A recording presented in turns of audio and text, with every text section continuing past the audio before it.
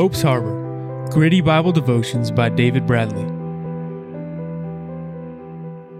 Ruth, her faithfulness. Key verses are Ruth 2:2 and 3. So Ruth the Moabitess said to Naomi, "Please let me go to the field and glean heads of grain after him in whose sight I may find favor." And she said to her, "Go, my daughter." Verse 3. Then she left and went and gleaned in the field after the reapers. Now, in a previous episode, number 51, we saw Ruth's faithfulness to Naomi when she left all she had, all she knew, to go with Naomi.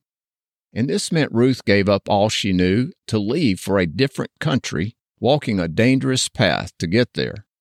And now we'll see Ruth's faithfulness by looking closely at words and phrases in the two key verses.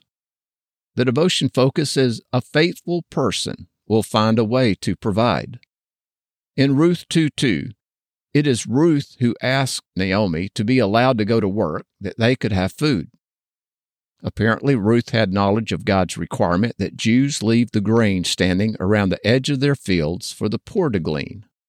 This practice was ordered by God as recorded in Leviticus 19:9. And the Bible says, "When you reap the harvest of your land, you shall not wholly reap the corners of your field, nor shall you gather the gleanings of your harvest." Now, this requirement ensured the poor had a way to find food. And in the next episode, we'll see what transpired during the day Ruth gleaned.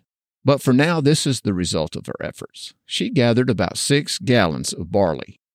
And without Ruth's faithfulness to work for her food, she and Naomi would have had 6 gallons less than they ended up with. In the summary here, and I know this is a short episode, Ruth was a faithful woman, and that attribute became evident when time to work, so that she and Naomi had food. It's likely some of Naomi's relatives gave food to the pair after they returned from Moab, but people in those days didn't support the idol. And besides Ruth's faithful work to get food, she also gained the attention of the landowner on whose field she gleaned. The action to consider is to ask yourself, as I ask myself, what are we doing to provide for ourselves? It doesn't matter if it's for food or money to pay for housing and transportation, but what are we doing to keep from being a burden on others?